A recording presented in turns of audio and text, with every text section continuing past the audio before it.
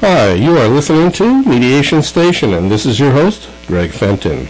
Each week we explore topics and ideas related to the experience of people with conflict and look to promote the profession of conflict resolvers. We are available to connect with at greggf@primus.ca and 647-227-4734. Visit us at our Facebook page to like us and Facebook group page to become a member. Visit YouTube to see channels for both CHHA 1610 AM and Greg Fenton. Listen to podcasts of past radio shows at both SoundCloud.com and at iTunes podcasts by searching under Mediation Station in the Arts section. Follow us on our Twitter account. It's at Fenton Mediation. Our topic tonight is called A Hidden Canadian Reality, Female Genital Mutilation, with our visitor, Mikel Guillen. So I want to welcome Mikel. How are you? I'm good. How about yourself? I'm okay. We're separated by glass. I wish I could be in there with you. Thank you. Me too. Thank you very much. Unfortunately, though, we wouldn't be on air. That's right. It's just some kind of reality here. Just want to also put out there that somebody else is in the room. It's the radio elf. She's here. Yes, I'm back. You're back. I just pop up whenever you're least expect it. It's like a random thing with you. It is. It used to be a routine. I know, but then I got busy and doing lots of things, not in no small part because you helped me out, meeting people and getting connected and making things happen. And you're the one that actually makes them happen. Well, but you help. Okay. Okay. So you want to keep me on my edge here. I appreciate it. Thank you very much. So tonight we're going to have a conversation called A Hidden Canadian Reality, Female Genital Mutilation with Mikel. How about, you and I first met through a mutual person, a friend, Gerald. We'll put a shout out for him. Yes, that's right. In case he's listening. We thought it'd be a great connection for us. Why do you think Gerald thought that? What's your point of view? I met Gerald in a party. We were both sober. And was that at the beginning of the party? It was in the beginning of the party. I was very impressed by his looks. He looks. It reminded me of this Scottish comedian Connolly. I can't remember his name. The Irish guy? No, he's Scottish. Oh, he's Scottish. That's right, Scottish. He just passed away a few years ago. Billy? Billy Connolly. That's a guy. Just a few years older, and he was wearing a suit and double tie, which I found that a little bit unusual by Toronto standards, or by my Toronto. And so we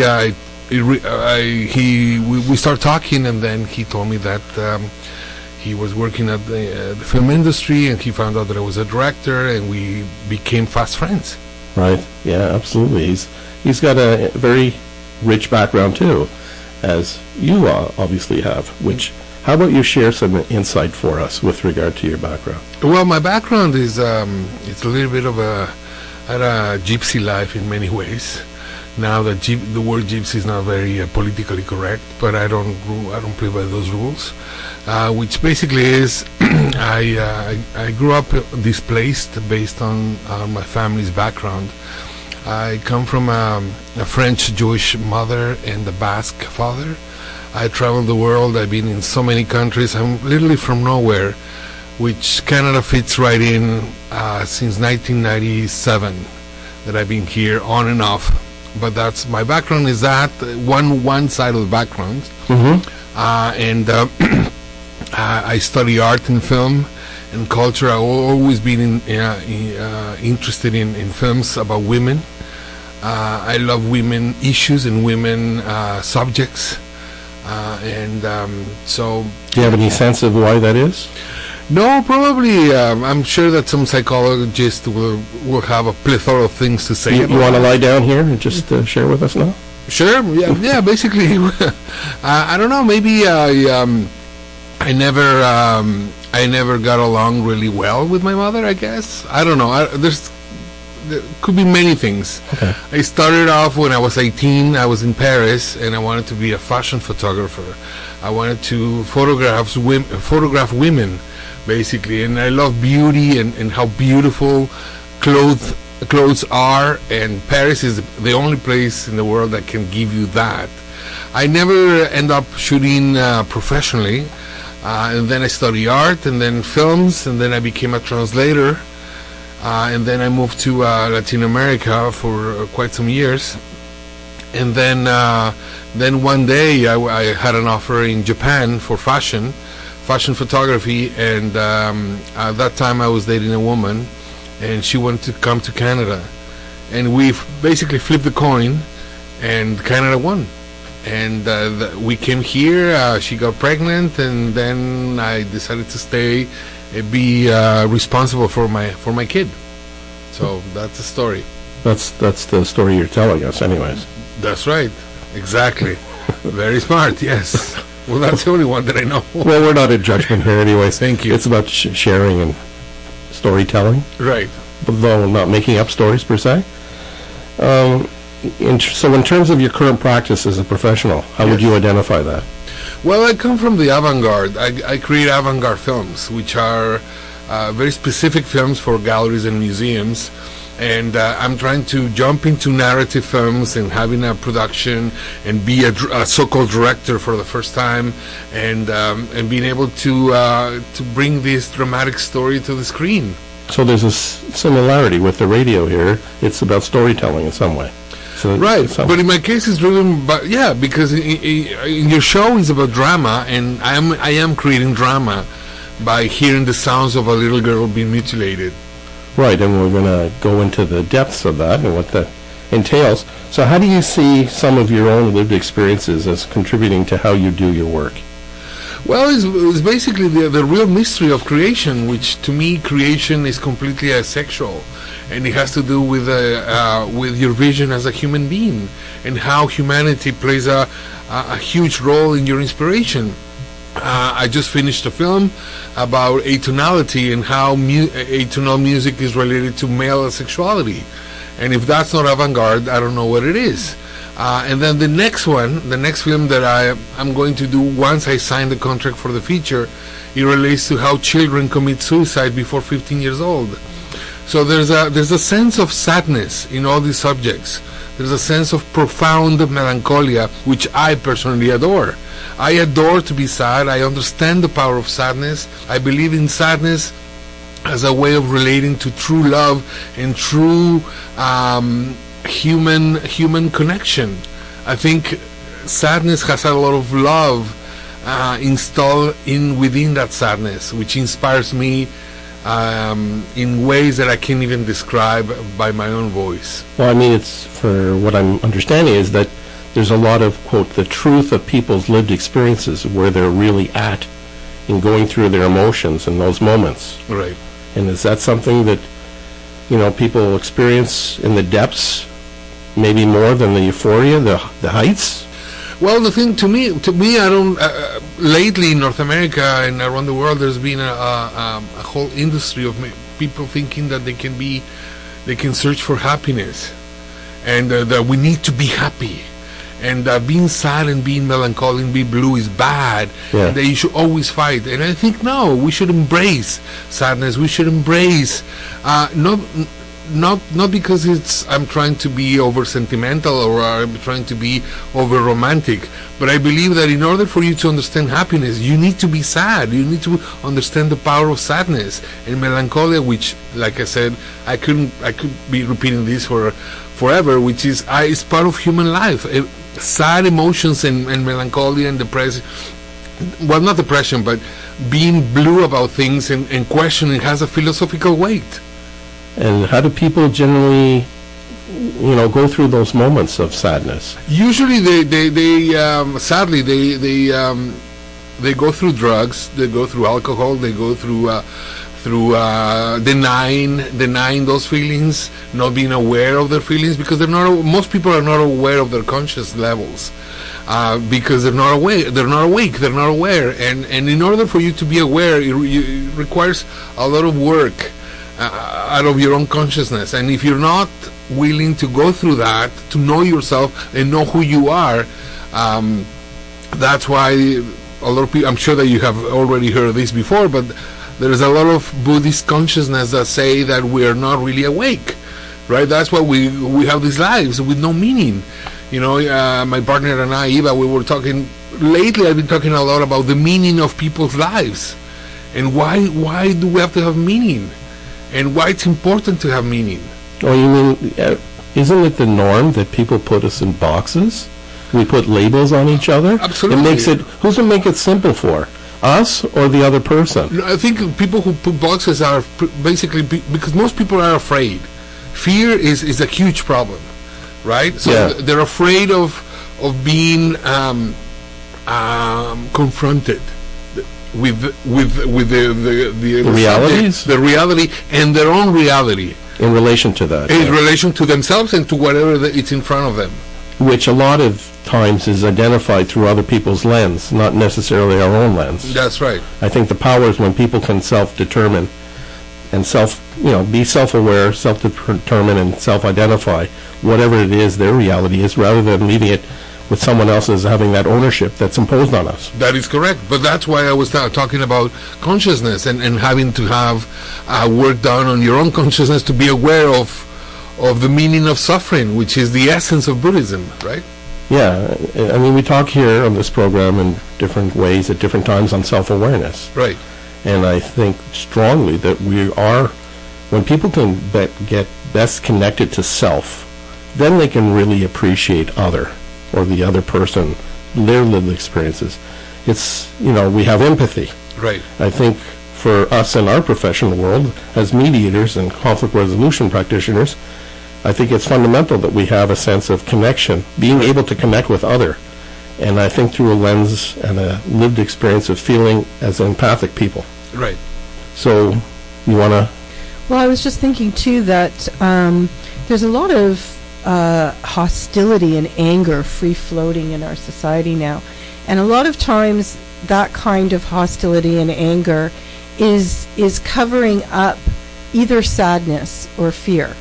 And so when people aren't in touch with their sadness and their sorrow and their heartbreak, it gets expressed as anger. Or if they're not in touch with their fears, it gets expressed as anger. So when you're more and I agree with you wholeheartedly, when you're not in touch with those other parts of ourselves that make us fully human, and you're just falsely positive all the time, or are afraid to be positive, even to be negative, even in our society, there's a big taboo now for really talking real and getting in touch with that. So it's refreshing to have a sense of, yes, that there's an allowance for being real and having all the emotions, the whole spectrum or the whole circle, whatever you want to call it, to be acknowledged and to sit in whatever is real. That's right. And then having, I'm not sure how long it's been in society, but lately, for the past 10 years, everybody's talking about emotional intelligence and how important it is, especially for men, to be open, to be emotionally aware, and to talk about their feelings, and to talk about things that are important as a way of breaking down your own idea of what in between brackets, what a man should be, right? Well, I'm teaching a course at University of Toronto, and part of the course content is inclusive of emotional intelligence. Daniel Goleman, he wrote that book called Emotional Intelligence, and it's on negotiating. So what do you see your role or your purpose with regard to the work you do as it connects to people's lived experiences? Well, my one of the aims as an artist is to be able to make a piece of work that will be able to touch people and to be able to make them feel first and then think, and not backwards. That is the ultimate goal for me. Is feelings are first and then the intellectual, because intellectuality has a limitation that knowledge has not been able to enter the hearts, basically, because it's too unsentimental, in my opinion. Well, how many people though like to flow through the rational world, where quote that's the intellectual or academic, and then get some kind of definition and then define what feelings are, whereas in a more natural state, when we walk through our moments of life, Right. we are feeling those moments. That's right. And then we try to interpret them in some way using our brain cells. Right. No, and then there's this conception that maybe being rational and understanding feelings, there's a sense of weakness about it, which I personally can't stand, because I think feelings are equally important as thoughts, and thoughts can be very extremely powerful in terms of creating your own reality through the subconscious. But at the same time, I also believe that how you feel impact the result of what you're aiming for to create. So it's a one street with two ways, which is the intellectual, meaning the reasoning, and then the feeling. That's why you don't have to go watch Tony Robbins, and all these people that will tell you, in order for you to create your own subconscious levels, you have to feel that you already have the money, or that you already have the wealth. But the feelings are very important, as well as the thoughts of creating that. Me driving a Lamborghini, right? Not that I would. I'd like to ask you how you feel driving one of those. But well, I've only seen it in films, but but I even if I have the money, I wouldn't aim for that type of car. Right. So why do you want to have this conversation on female genital mutilation? Because for me, the most important thing is to create a work of art, a work of an elegy. To me, it's very important. So like I said before, the sadness is very important, and the art, the story, I'm not a storyteller per se, but the storyline is a story about how a tradition can travel outside of Africa, and how our moral stance, in this case as Africans, can actually allow a practice that is done by women and for women, but in the end, the ultimate so-called prize receiver will be the man, is the fact that we are able to see that going from one continent to another, and being in a safe country, in a very futuristic country, in my opinion, like Canada is. To me, Canada represents. I remember when I came to Canada for the first time, I always thought about a sci-fi country where all these cultures will come and be able to be together. The idealistic world of exactly utopia. The utopia, the Blade Runner. That everybody will be here, and apparently based on facts and projections, we're not really that far away. But in the case of the story, is how that tradition that is a tribal tradition, not an Islamic tradition. It's very important to say that, because a lot of people think that the female genital mutilation is an Islamic practice, and that couldn't be further from the truth. It's happening, and how it's happening in Canada, and why it's happening in Canada, but the same way that it's happening in Canada is happening in Minnesota, in Sweden, everywhere that there are African expats. So why, so in some way, how can you put into words what female genital mutilation is? Well, basically, it's based on my research. Is based on this idea that women have to be pure, and especially that there's a link in between sexual being completely, that a woman cannot feel pleasure until she's married, because the mutilation is one level of.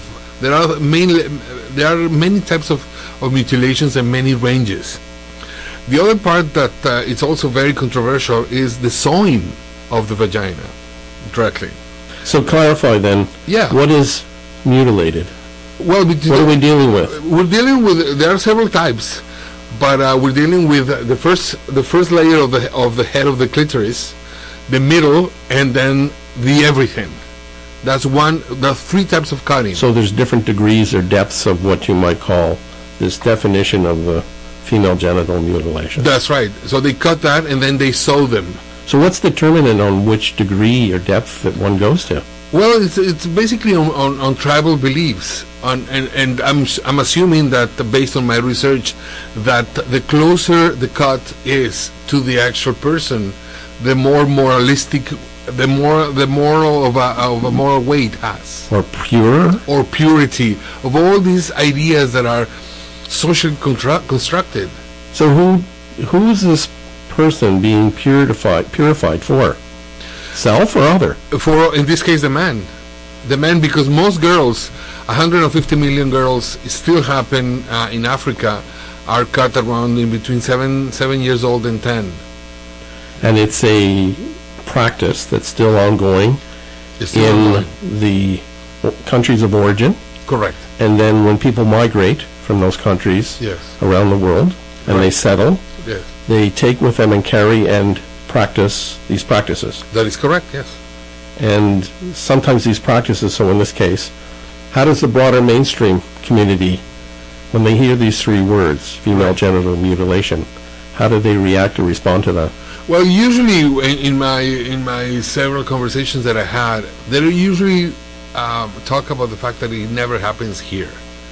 It's always happening in Africa. Over there. Over there, far away, Yeah. in the other world. And the other thing is that we only know about these events when things go wrong. Which means that when a girl is purely mutilated and he goes into a major debleeding, and he goes for some reason, somehow he gets into the news, right? A year and a half ago, there was even a campaign from this girl who was mutilated when she was 7 in Ethiopia, and the Toronto Star made a campaign to raise funds so she could be reconstructed in the States. So they gathered around $7,000, and she flew down, and she was able to be reconstructed. But a few years ago, there was a woman, an amazing woman called Mama Hawa, who was a Somali woman who used to work here, defending and protecting Somali and African women to be mutilated within the Toronto area. So this is it's been happening for a long time on the ground in what I like to believe in called a different Toronto, because not every Torontonian live in the same Toronto that we live. And yeah, there's a lot going on. there's Obviously. a lot going on, a lot of cultural stuff that nobody can prevent, no matter how Canadian soil is.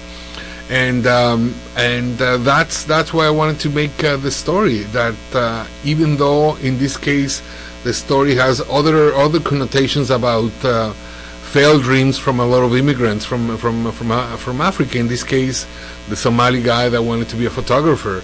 So there's a sense of within the same elegy, there's a sense of crime and punishment, which is this idea that a lot of people think that, you know, the American dream or the Canadian dream, that they're going to make money, they're going to have all this success, and what happens to this guy, and what is the via crucis that he has to go, and how his own life and what happens to him is a reminder that he has to go and save his own daughter in order to protect whatever is the most important thing, which is his blood and his life and his daughter, and how the paternal love has to be promoted. Because I believe that there's not a lot of films about the relationship between a daughter and a father, because it's always the father and the boy and the mother and the girl, and I strongly believe that in the end, father and mothers are spiritual beings.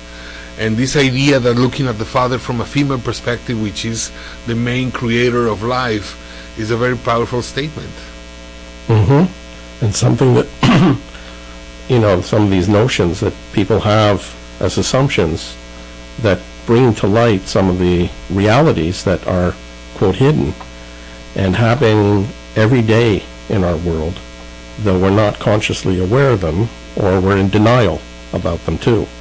I think we might be aware, yet we want to resist that it's actually happening. That is correct. Why is the word mutilation included amongst those three words, rather than, for example, circumcision, as to how things are expressed regarding the male experience? Is there a purpose? I'm assuming that the purpose was originally set up by UNICEF, because it's a way of protesting that that is not something that the Western world will approve to a degree. That's why it's a circumcision and not a mutilation. Well, yeah, but, you know, we come from the world that words matter. Words can make a difference in terms of how people process and make meaning and understanding from them. Right. So generally, I might perceive mutilation as being, quote, a negative word. Absolutely. And circumcision would be more neutral. Correct. And so there's an intention with the female experience to be a negative one. Right. Rather than, they don't say male genital mutilation. Right. Though I know there are people who are against male circumcision. Yes, I haven't met them, but I'm sure that they are. So is this a bias toward? Probably. Well, I'm not sure if it was intended to be, but if you take a look at the weight of the words, the fact that mutilation is first, and then just make sure that it has a deeper punch, the next word is genitalia. So it's really strong in that sense, and even though it has been now, since everything is an abbreviation now it's called FGM, right? But the original intention, many years ago, I'm sure set up by UNICEF, was to a degree opposed, because I'm sure that they knew the power of being, because like you said, it's a negative tone, and therefore is a way of protesting something that. Because to me, when you hear the word not mutilation but circumcision, is like they're saying we approve of this. Yeah. And they're not approving of that, and that's why the UNICEF has had for at least 40 years lots of envoys about trying to fight that, because it's so enrooted in their cultures. Though how does that come into? Because that's a Western construct, I would say, with these terms. And when you say UNICEF, that's a Western construct. Right. How does that come into conflict in some way with the reality of what's actually happening in the home countries of many people and when they migrate? Because you have to understand that in their view, they're not. First of all, when you say they, who's they? They is the practitioners of this practice. Yeah. For them, is not evil what they're doing. It's like what men do through in North America and the Western world with our circumcision. They don't see it as something bad or negative or wrong, right? For them, it's something that it's part of culture. It's a norm. It's a norm. It's a way of proving that this girl is going to be pure to whatever man is going to marry when the time comes. So they don't even call it mutilation. They have specific words for that. One of them, which is the most famous one, is Guillen, which in Somali means that practice. But we live in a world of perceptions, and what we perceive as wrong, they don't perceive as wrong. And now, a few years ago, I met this filmmaker that was making a film about female circumcision in Egypt. And now they're transferring their intention to sell the idea of mutilating girls as a dogmatic Islamic thing in Egypt, which is even going backwards even more, because now they're going to have a justification through Islam and through the Prophet and through all these ideas of purity, which are completely archaic. And the whole thing of religion is being, because people don't want to question or challenge religious practice in some way. Like, when Jewish people can wear the yarmulke, they have a right to do that. Right. When Muslim women wear the hijab, yes, they have a right to do so. In some countries, not in the context of here, Canada. Oh, yes. So far, Quebec was opposed to that, include the yarmulke. Anyway. Which is actually, isn't that somewhat similar to what happened in France? Yes, in France it's 187 euros if you're wearing a hijab on the streets. It's a secular country. There's no separation of church and state per se. Completely. That's the sense of construct there. So I'm just wondering, are we imposing our Western values or ways of determining things on people who are not necessarily rooted in those values? It's a very, very powerful question. It's a super complex one in terms of what the Western has done to other cultures in terms of colonization, that we can be here for days talking about it. But I think in the name of dignity for these children, we have, at least in Canadian soil, we have to do whatever we can to help to educate these women, even though I'm sure that most of these women have been invaded by these educational pamphlets for years that they already avoided and ignored by their own culture.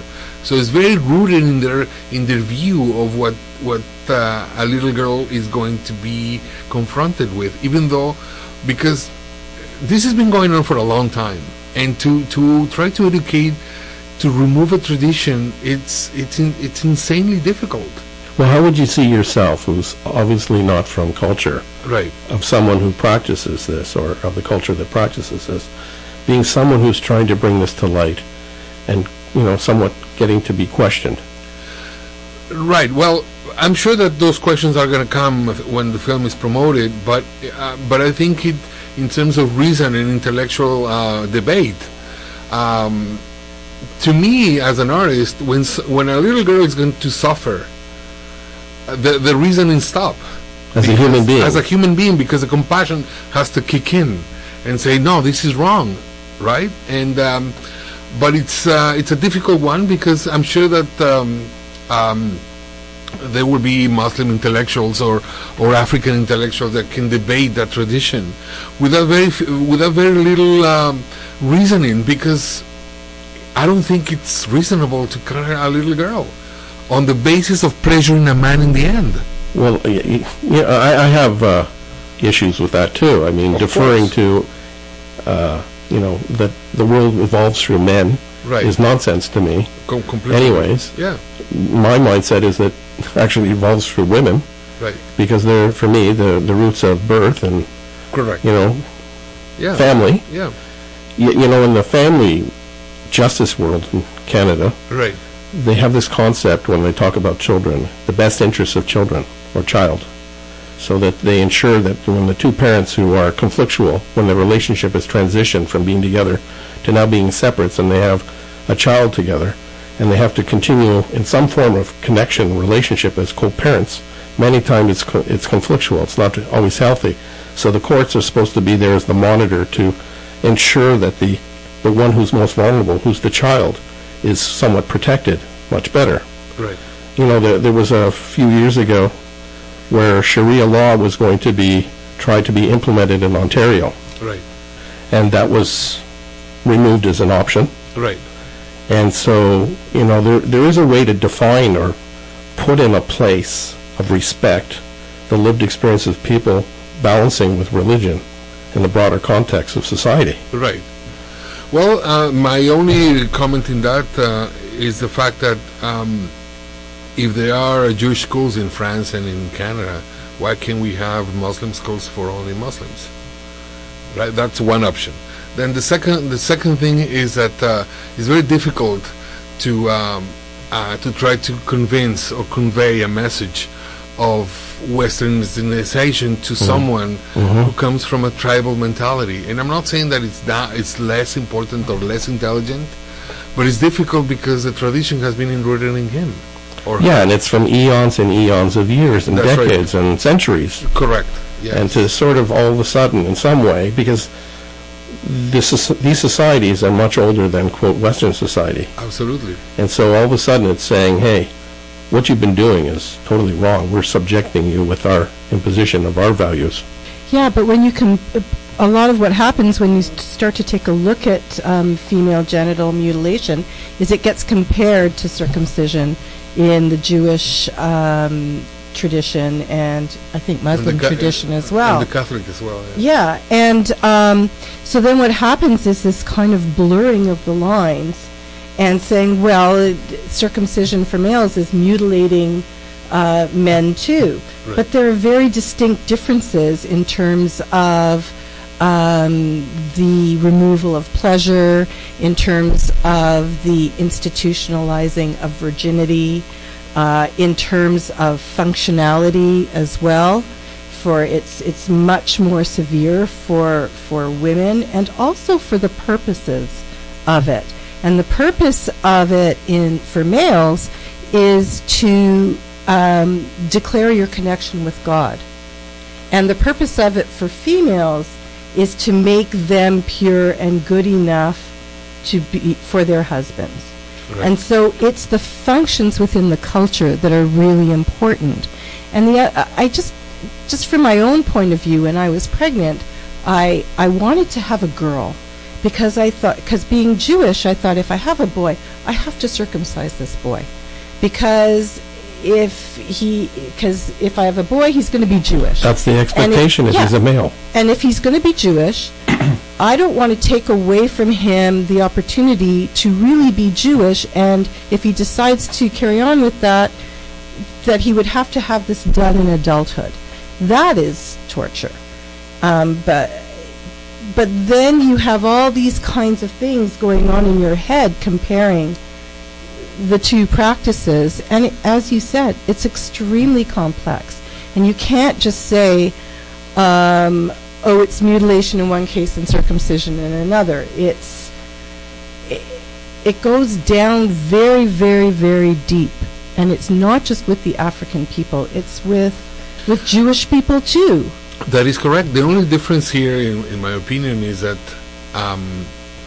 the Jewish part of the circumcision has to do with the inner part of his being as a man, and in this case, in the case of the African, it's a little girl that is going to be abused in the service of a man. Yes, which is even less dignified and less spiritual and more savage, in my opinion. That this little girl will be part of to belong to a man instead of having an inner discourse with herself about God. But in the minds of the people who practice this, what they're doing is they're preserving this little girl, her honor, her purity, her dignity, her identity as a woman worthy of marriage. But that's for me, and I'm Jewish too, so, and fundamental religions, Christianity, Islam, Judaism, they're all male-centric, dominated ones. It's for the benefit of males and men, and some, for the most part. And women are supposed to defer as second-class or underlings to the men, in service of men. I have concerns with that. So, just because doesn't mean I'm accepting of all the practices within Judaism. How good a Jew am I? Well, that's another story. Nevertheless, I think if we don't raise these topics or subjects or circumstances to the conscious level, to have conversation about it, to challenge some of these notions, we're just, marginalizing people who may not necessarily have the voice on their own, i.e. in this circumstance, the young girls who are not getting an opportunity to challenge things. Absolutely, and as Christopher Hitchens used to say, religions poisoned everything, right? And this is why religions are a man construction for the men's pleasure. Yeah, and at the expense of a female. Of everybody, not only females, but everybody. Which by extension is a societal issue, a concern, yes, as human beings, fundamental. That is correct. I totally, can't be passionate enough here, because too bad we're not with a visual aspect to the program, that people can see the energy that we can speak with, not only through our words, it's our nonverbal communication that will resonate even more. So, how do you know if what you want to do, because you want to create a feature film, is that how I'll call it? Right. A feature film rather than a documentary of some form, that will bring to light, educate, inform in a kind of manner, as a feature film does, about the particular topic of female genital mutilation. How do you know? How do you know this will work? I know that this will work because I wrote the script, I created the film, and I know that humanity has been throughout centuries and centuries understood the power of stories. We can all relate to stories, and we can all relate to struggles, of all kinds of struggles. And for the past 50 years or more, Canada has had a social and the media and sound and visual recollection of how immigrants and immigration lands in their view. The purpose and the aim of a film is an artistic endeavor more than a political one. The reason why I know it's going to be successful is primarily because it deals with universal love. I know it's a difficult way, but to say that I'm fully sure, because in art you can't be fully sure, But I'm sure because I'm assertive and I know what I'm doing, and I trust that the people will have the response based on the experience of feeling the film. And every time that I have shown that script to many people from all walks of life, there was not a negative response, because it's in the end it's inspired by humanity, and it doesn't matter if they're black, if they're African, if they're poor, if they're greedy, if they're ambitious. We're all gonna have this moment in life of crime and punishment, which is part of life. So what is the message you look to communicate to the public with? The main message is that you have that the most important thing is the power of paternal love, and the importance of sometimes life brings you struggles, and your aims at having all this lavish lifestyle because you're moving to a first world country can be challenged by the real necessity of your connection to your daughter. Well, some of the challenges of people who migrate is that their expectations of what they envision when they, quote, land and try to integrate rather than assimilate, right, is that there's a recognition of their cultural context in combination with the cultural context of the broader society. Because assimilation, for me, is more you give up your cultural context to the broader one. Right. The only difference is it's very hard to do that, because it's Canada is yes, it is multicultural, and yes, it is welcoming, but at the same time, it's not an easy culture to mingle with, so therefore they start having relationship with other immigrants or with people from their own country, and understanding that the Canadian society is not that open. And it's not that warm. Some of them are, yes, but not everybody is. And this idea that for some reason they're entitled to receive those benefits from the government and from the country just because they're immigrant, it's a controversial subject. But at the same time, I think it's important to know that every right involves a responsibility, meaning that you have to prove that if you want to have a right, you have to have a responsibility to that right. Okay. So what can we better learn about people as to what this practice involves and how it can contribute to our broader understanding overall? Well, the main thing is the reaction that I think might happen in terms of the audience, and by the audience I'm talking about Africans and white Canadians and everybody in between, is this idea that, oh, I never knew that this could happen in Canada. Denial, because we are so privileged, and that privilege has layers of arrogance, ignorance, and everything in between. Yeah. Right. So that's one thing, and then the other part is the tragedy that of the reasons why these things happen within our soil, but why are these things happening? And why do they need to continue to happen? And no, but after Mama Hawa left to go back to Somalia, there was a Jewish doctor, Dr. Schaefer, that was sort of picking up the continuing the commitment of bringing awareness to all these African communities in Toronto that are more than in need for this, because there are new challenges when it comes to that, because it's still practice that is very much on the ground, and that was inspired me to do a recreation of that mutilation on my film. Yeah, well, the whole thing is, people sometimes just don't get it unless they're sort of put right in their face. Some kind of, I'm not going to say your movie's going to be shocking, yet it could be shocking. Yes, but shocking can be good. Yeah, that's what I'm saying. Absolutely. Yes. People get, what? Oh, Yeah, you said the denial. I didn't realize. Yet it's not just taking the denial and leaving it there. What are we going to do about it? Exactly. Taking a conscious effort to somewhat do something about.